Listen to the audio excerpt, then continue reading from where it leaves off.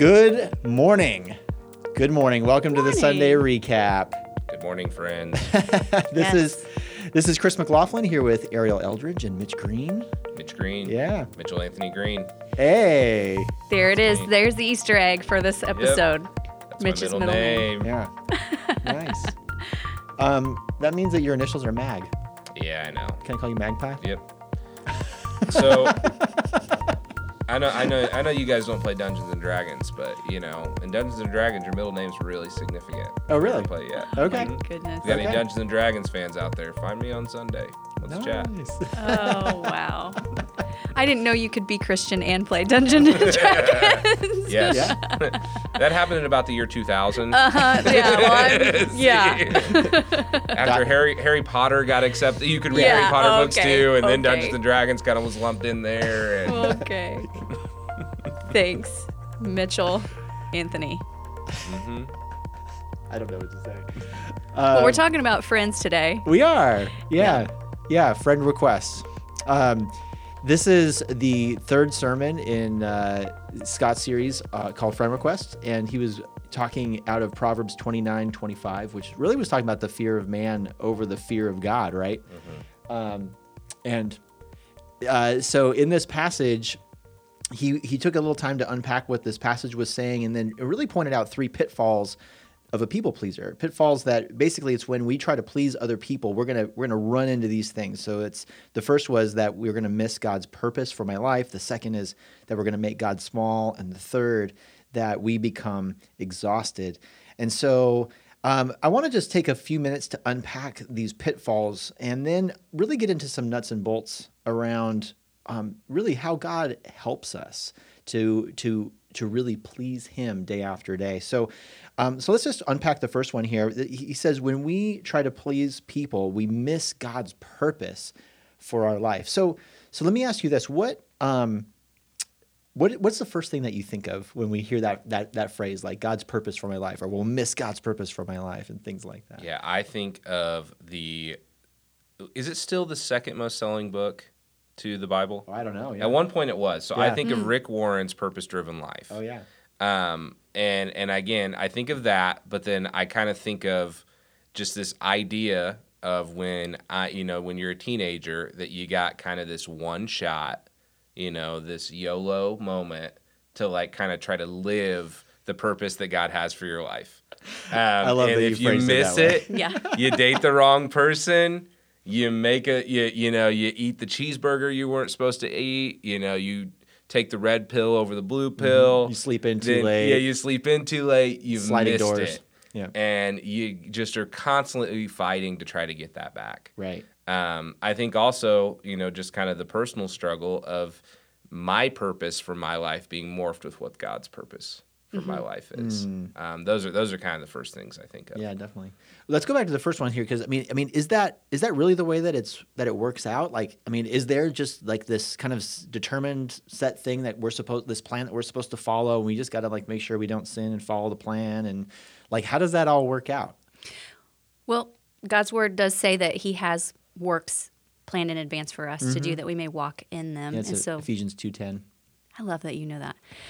So I think that there is this amount of us partnering with the Holy Spirit to walk in the plan God has for us. But I don't see it being biblical that we could miss it, and that it's like, make a wrong turn and it's gone, Right. like a wisp. Absolutely. Right. Yeah, I don't think it's as nuanced as we make it seem sometimes. Yeah. That there's this pressure, and there's people that are on the other extreme. I met a guy once who he kind of changed his theological viewpoint as his life went on. But he's like, when I was 20, I was very much in this position that like God knew exactly everything that was going to happen to me. So I just decided I was going to eat whatever I want. Yeah. Just like for 10 years, I just ate anything because God has a path for me. I'm like, okay, no, there's a little bit of a partnership there that I think Like, we're take missing. care of yourself. Now at 40, he's changed his mind. But I don't know. I think it's not as nuanced as we want to make it seem. It's not every minute detail that we make that can radically change God's direction for our life.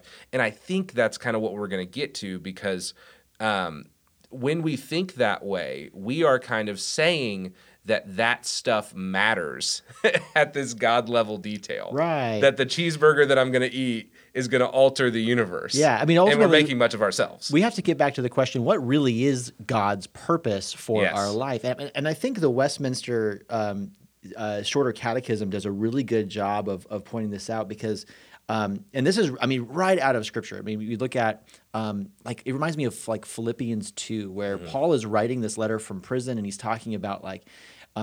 His desire is that he would die and go and be with the Lord, but he knows that he's here on earth for a purpose. And he's like, basically he comes to the place of saying, whether I live or die, let it be all for the glory of God. And so the Westminster Shorter Catechism picks up on that idea and says the very first question, it's what is the chief end of man? In other words, what is the purpose of life, right? Mm-hmm. And he says it's to glorify God and enjoy him forever. So, I think that's a major shift in our thinking at the end of the day, because so often we start thinking that the purpose of life is for us to it's tied up with like what you're saying with the American dream, or we just got to keep up with the Joneses, have the house, be healthy, wealthy, and wise, all that sort of stuff. But what the Scripture is really telling us is that the purpose of life is to bring glory to God, and that could happen in the good things that happen in our life, but it can also happen through our own suffering. Mm-hmm. It can happen through our death.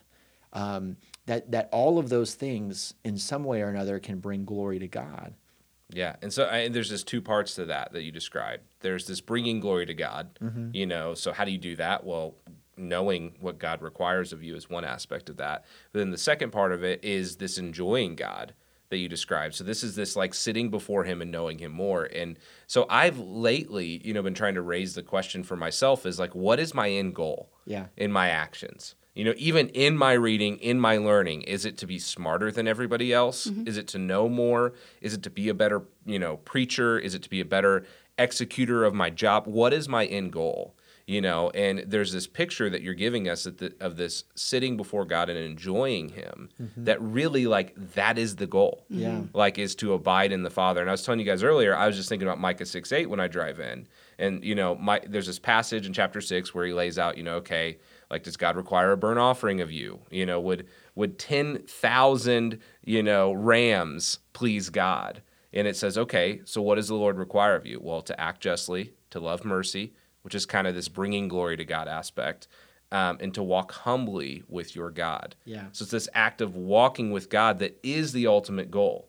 Sometimes we say, okay, we want to sit before God because we want to go out and do something, but actually the goal is just to sit before God. Like the goal isn't to sit before God to accomplish something. It's to actually enjoy and be able to sit before your Heavenly Father. Absolutely. Mm-hmm. Yeah. It's a great case for growing in the knowledge of God, where sometimes we try to cast that off and say, well, really it matters more what you do with what your knowledge. Yeah. You don't have to add that in. No, I think that's true. I mean, in fact, it reflects one of the things that Jesus says, where he says salvation is knowing God. Like it's salvation. And again, there's a difference there between knowing things about God and then knowing God and things like that. Right. But you have to know the things about God to really know him too. I mean, they work together. Mm-hmm. So I think there's a case there for that, where we should not ignore the idea of studying Scripture, of studying theology, reading books on theology, things like that. All those things I think are important, but we should never lose sight of the end goal. That the end goal is really to know God. Mm-hmm. Well, and because and I think where we mix it up is we are living beings. Yeah. Like, so I think we give this picture sometimes that like I'm sitting there and I'm looking at my Bible, I'm reading, I'm studying. Okay, now when I back away, I'm going to do something totally different. Yeah. And it's like that's not the picture that God gives us. It's love the Lord your God, love your neighbor. They're an extension, of the same command. And so what God requires of you, it's like to abide in him, sit before him, enjoy him. That is your ultimate goal. Mm-hmm. But you're going to interact with other people. And so I think what we see is sometimes we see people on both extremes. People that don't love people well, but they really love to study. Yeah. And then sometimes we see people that they really, really desire to love people well, but their direction isn't from God. It's from even just trying to make much of themselves, right. If you really get down to it. Right. Or pleasing people. Yeah, at or the end of pleasing the day. everybody around them. They want Yeah. everybody to like them. Yeah, exactly. Well, I would say, I would add one more thing to this of missing God's purpose could actually be because of the fear of man, where Scott was talking about Yes. Right. that, about how we're not going to walk in the works that God planned in advance for us to do because we're afraid of people. And I find that to be a pitfall often. Well, isn't it? Absolutely. It's the middle of Acts, I believe. And tell me if I'm wrong. It could be one of the Gospels. I think it's the middle of Acts, maybe like chapter 6 or something like that, where the passage describes. It's like they believed. No, it's a gospel.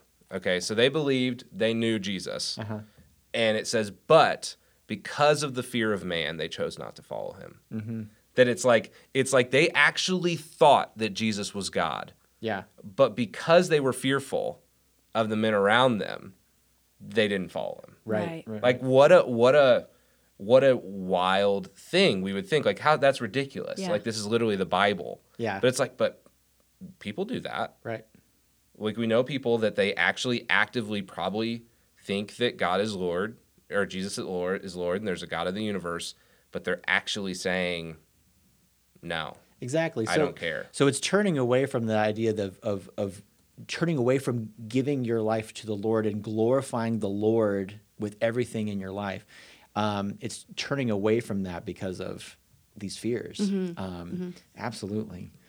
Well, in some ways, that leads into the second thing that Scott said, that when we try to please people, that we actually make God small. It's the way that he put it is that it's putting other people in the place of God in our life, kind of elevating them to that place of God. And I started thinking about this with, what are some practical examples of this? Because some people may want to, we do that with celebrities. We might do that with our boss, right? We might do that with clients. We might do that with, other people that we really know and respect and things like that. But where I think it gets really interesting is when we start to talk about this with our spouse or with our kids and our families. Shouldn't we love them? Shouldn't we put them first? Shouldn't they be way up at the top? Why is it that we should have God first? And how does putting God first help us to love those people that we want to love the most? And so, yeah, and I think that a really practical example of this is in our marriage. So a marriage is something that is temporary. It's something that it's a relationship that we have here on earth, and it ends at death. But while we're here on earth, the marriage has this way of sanctifying us and leading us towards God in a lot of different ways.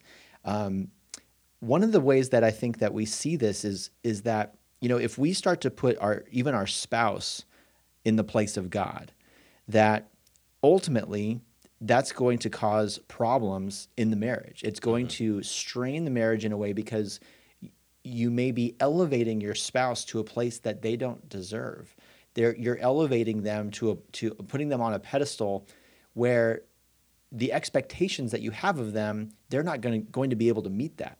And so at the end of the day, that whole pedestal comes crashing down because they will fail you. And that's a problem. Now, if we put God first in the relationship and say, all right, the goal of my marriage relationship is not to just do everything I can to please my spouse, but the goal of my marriage relationship is to please God first and foremost. It's putting God in the proper place.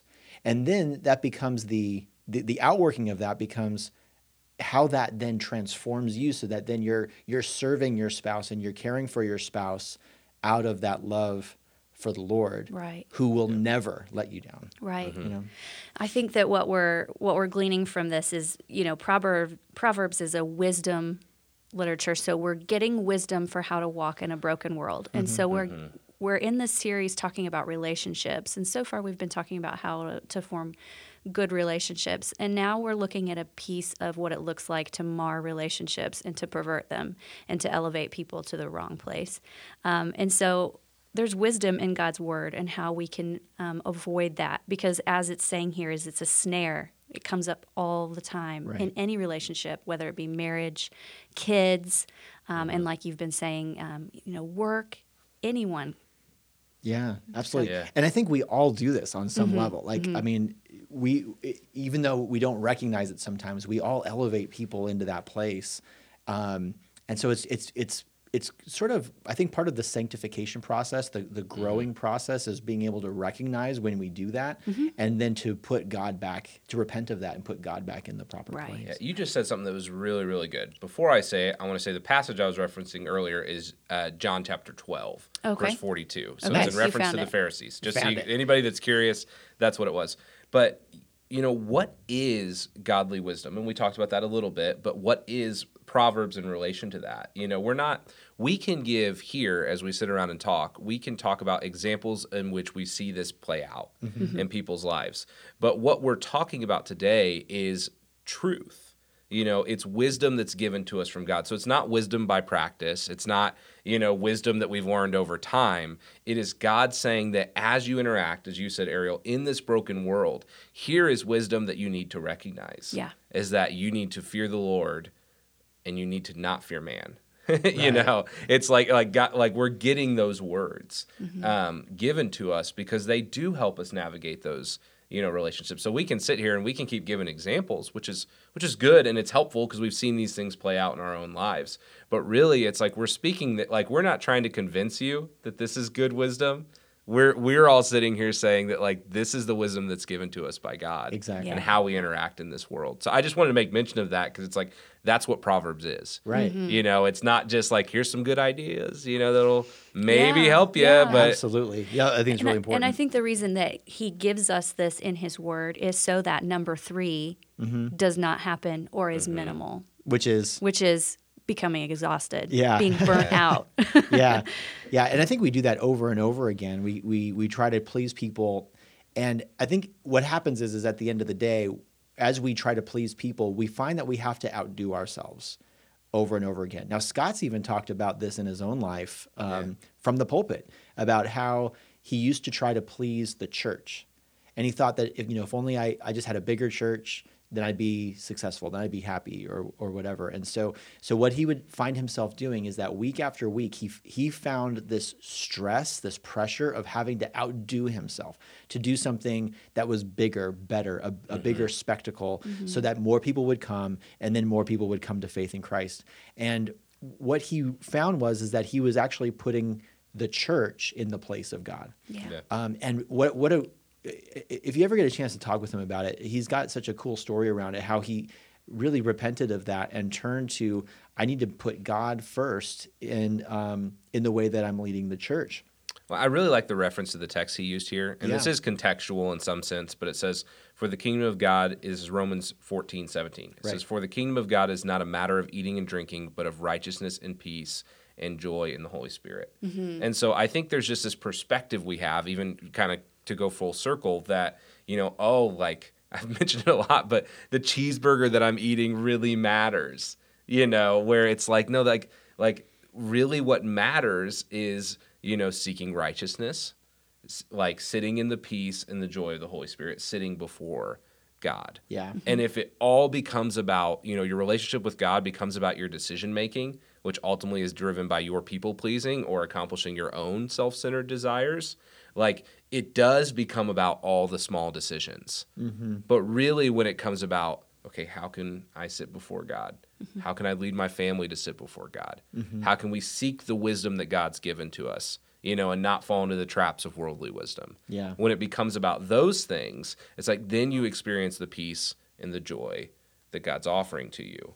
But it's not even about accomplishing the peace and the joy. It's like that's just a byproduct Exactly. of sitting before God. Exactly. Well, we've talked about how we, as before the podcast, talked about how we can't please God on our own. We just can't. And so that is part of what exhausts us, is that we think, okay, if I try harder, I'm going to get there. I'm going to find the goal. But it's actually we see in Scripture the power of the Spirit working in us to will and to work for God's good pleasure. And so that's where we find the power to live according to his word and according to his precepts, is to be powered by the Holy Spirit. And then if you know the song of the fruits of the Spirit, all of that comes out through us, and then we're filled with joy and peace. And those are the things that fuel us and keep us from burning out. Yeah. I think it's a really important concept, and we should probably take a moment just to unpack that somewhat, because this may be new for some people who are hearing this. The idea that it's not really us that's working to do the good work. So Ephesians 2:10, right, says that God has these that God has these good works that he has planned out for us to do.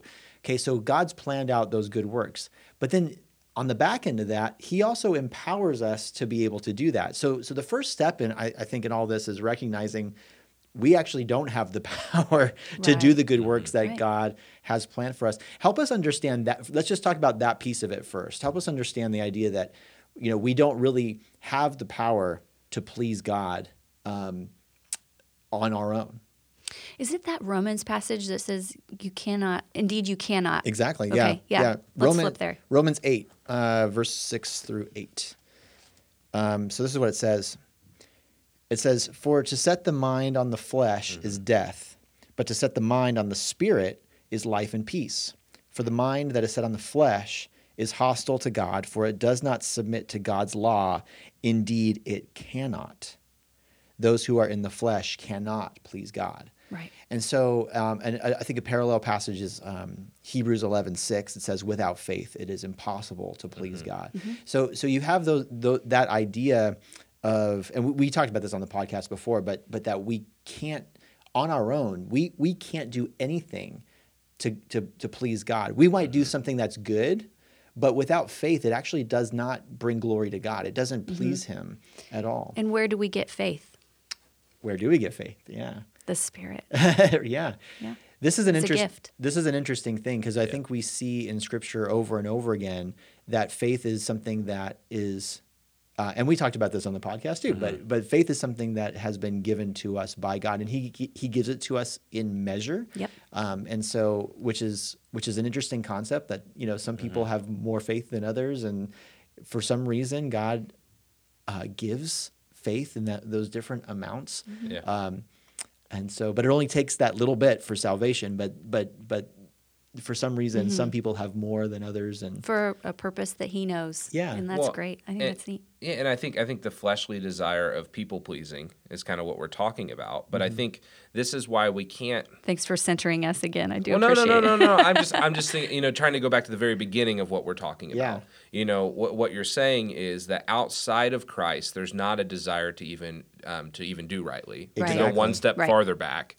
But then we're saying in Christ, we're given the desire to do rightly, but we're also walking alongside the Holy Spirit who is helping us do rightly. That's what you're saying. So I want to go one step back. Yeah. And this is why when you look at worldly wisdom, it is a constant blame game in people pleasing. So it is, I mean, you look at our world today and you can flip between whatever news station you want. It is one news station telling you why it is someone else's fault that there's a problem, and them telling you why they're doing the right thing for you. And then you flip to the other one, and it's vice versa. Right. Now, there are Christians in news. I'm not saying that that's not true, but there is this worldly desire of saying that people pleasing means that I need to do the right thing for you. I need to earn your trust, and everybody else, if there's a problem, it's their fault. It's not mine. That's kind of the fleshly desire that's outside of Christ. So like sometimes what's the easiest way for you to get somebody around you to like you is to talk badly about the other people that they already like more than you. Sure. Sure. It really is like to earn their trust. The fastest way to do that is to say like, hey, What do we have in so-and-so, common? Oh, we just don't like that person. Yeah, and Yeah. so like that's the beginning phase. But what we're talking about here is that in Christ there is this desire to do rightly, but how do we even accomplish that? And it's by the power of the Holy Spirit. Exactly. Let's look at a couple passages that help us to see. First, like we said, we've seen that we can't, when we are not in Christ, we can't do anything to please God. But then how does God help us to then please him? Why is this not something that we just have to muster up on our own, but why is it something that we can rely on the Holy Spirit to help us to do? So Ariel wrote this pretty awesome blog Oh, that she's going to. Do you not want it's the blog my up there? well, it's my one and only blog post so far on our website. Hey, one hit wonder. You know, And it's titled "How Do I Obey?" And basically 2 points. First, you realize you can't, and we've already talked about that we when we're in the flesh are not walking according to God's law. Indeed, we can't without the power of the Spirit. And here's Hebrews 13:20 and 21.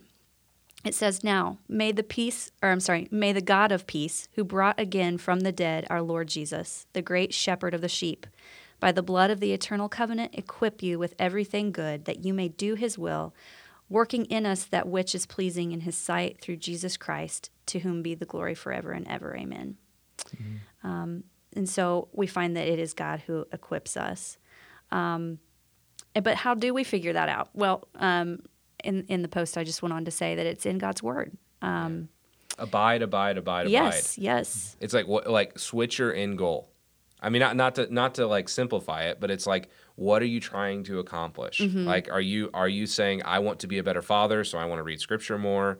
Are you saying, I want to be a better husband, so I can read scripture more? Yeah. I want to be more God honoring in my business. All of those things are really, really good, but all of those things are accomplished by sitting before the Father. Yeah. You know, and I think I said this in last week's podcast, but it's like there's this, we want to see this change, but it's like the change is really a byproduct of sitting before God and enjoying him, you know, and learning about him and sitting in his word and learning his wisdom. But it's not just wisdom so that I go do action. It's wisdom so I sit before God and I enjoy him. So I think, you know, what you wrote there makes a lot of sense, because it's like, and that's where we find peace.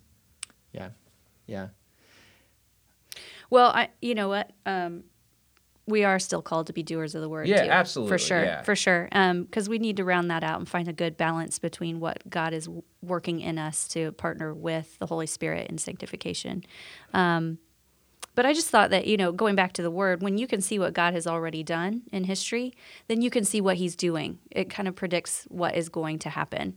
And that makes it so important for us to read what he's already done, to understand his will for us, and how he's going to carry it out to completion. Yeah, I think that's a really good note, Ariel. I mean, look back to that Romans passage. It's like, obviously we do eat and we do drink. Yeah. So the passage isn't saying that, well, in Christ we don't do those things, because obviously you do, or you would die. Right. You know, so there are these actions in our life that we have to do.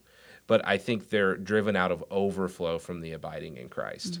So sitting before God is what helps us drive those things. But it's not even about necessarily accomplishing those things as much as it is in growing in our knowledge of God. Yeah. I think you just see this. Like, you know, we were talking about marriage earlier, and I know we were kind of referencing Tim Keller's, you know, book. Yeah. So that's just a side note. Great. If you're looking at marriage stuff, check out Tim Keller's book, Meaning of Marriage. It unpacks a lot of that stuff that we talked about. So, And Tim Keller is one of those guys that I mean, I don't want to put him on a pedestal. Right. You know, I don't want to make him God in this conversation. But you know, we're talking about Tim Keller recently found out he has pancreatic cancer. Right. You know, within the last couple days, his response is just so outside of people pleasing. yeah. Yeah. And he always has been that way. Yeah.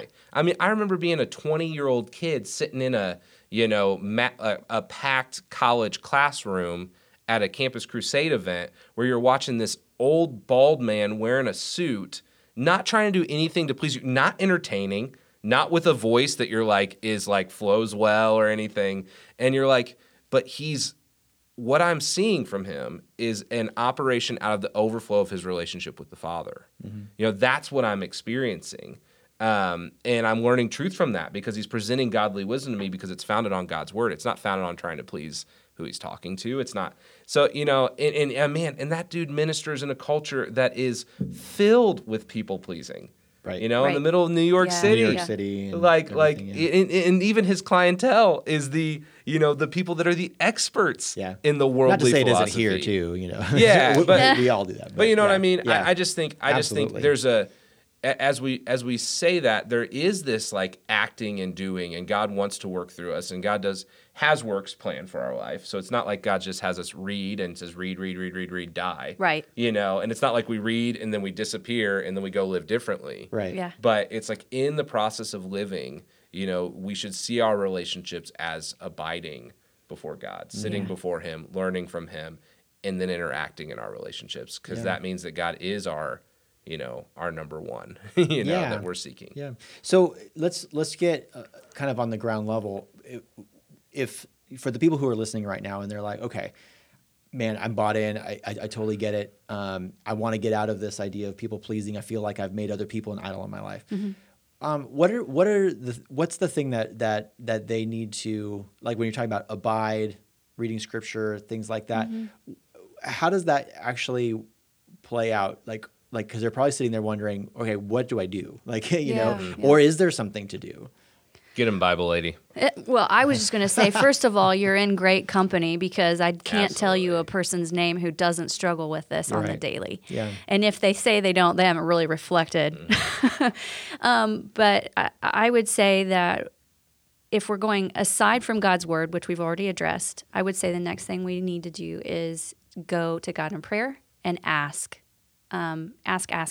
And then when you catch yourself in those relationships where you feel like you have elevated someone into a place where it's unhealthy and you've changed that relationship to be something other than what it was designed to be, to remember that Christ is first, and to just pray and ask for Him to guide you in your steps of working out that relationship with that person. Yeah, I think it's good.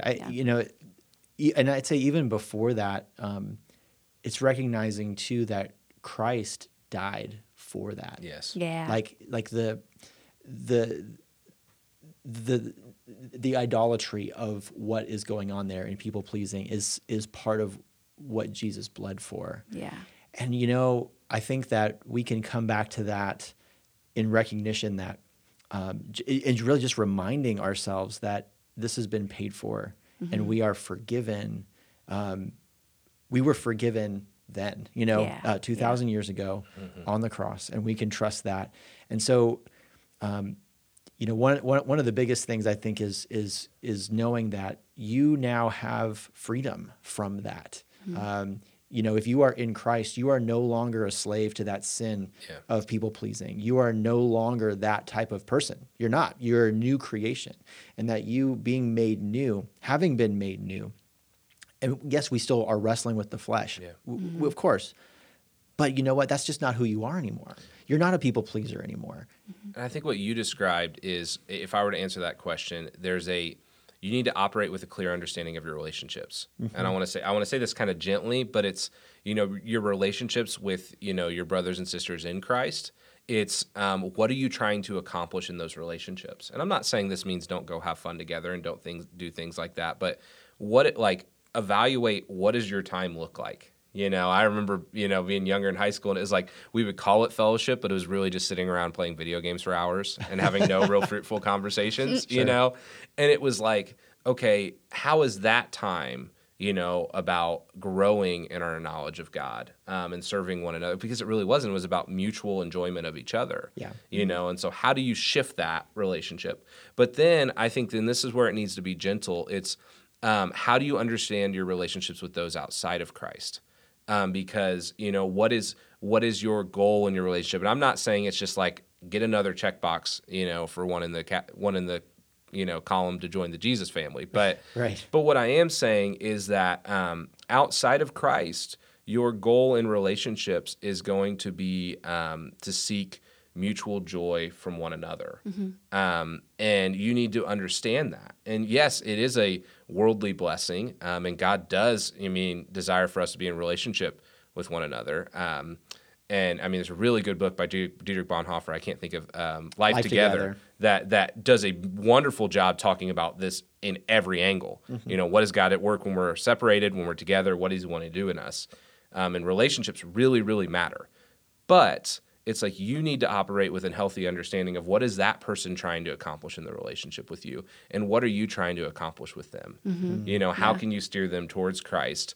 And and not just make decisions that please them, because that is going to cause you to stumble. I like that perspective a lot, because I think that what it does is it recognizes that other person that you're in relationship with is not God. Right. Yeah. It's recognizing that God is actually in his proper place, and that we are on equal ground with one another, that we're all sinners that are saved by grace.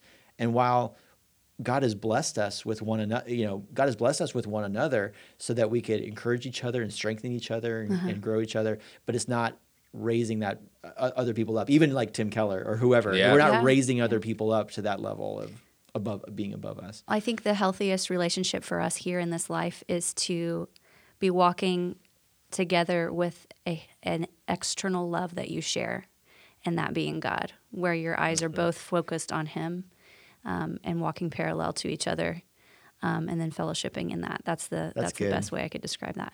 That's good. I think you get the last word there. Yeah, let's end on that. That was good stuff. Connections. Well, church, I hope this has been encouraging for you today.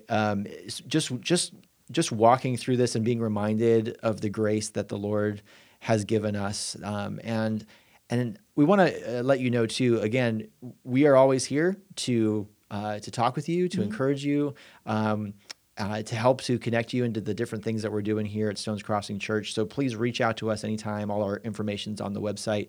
So have a great week, and we'll see you next time on the Sunday Recap.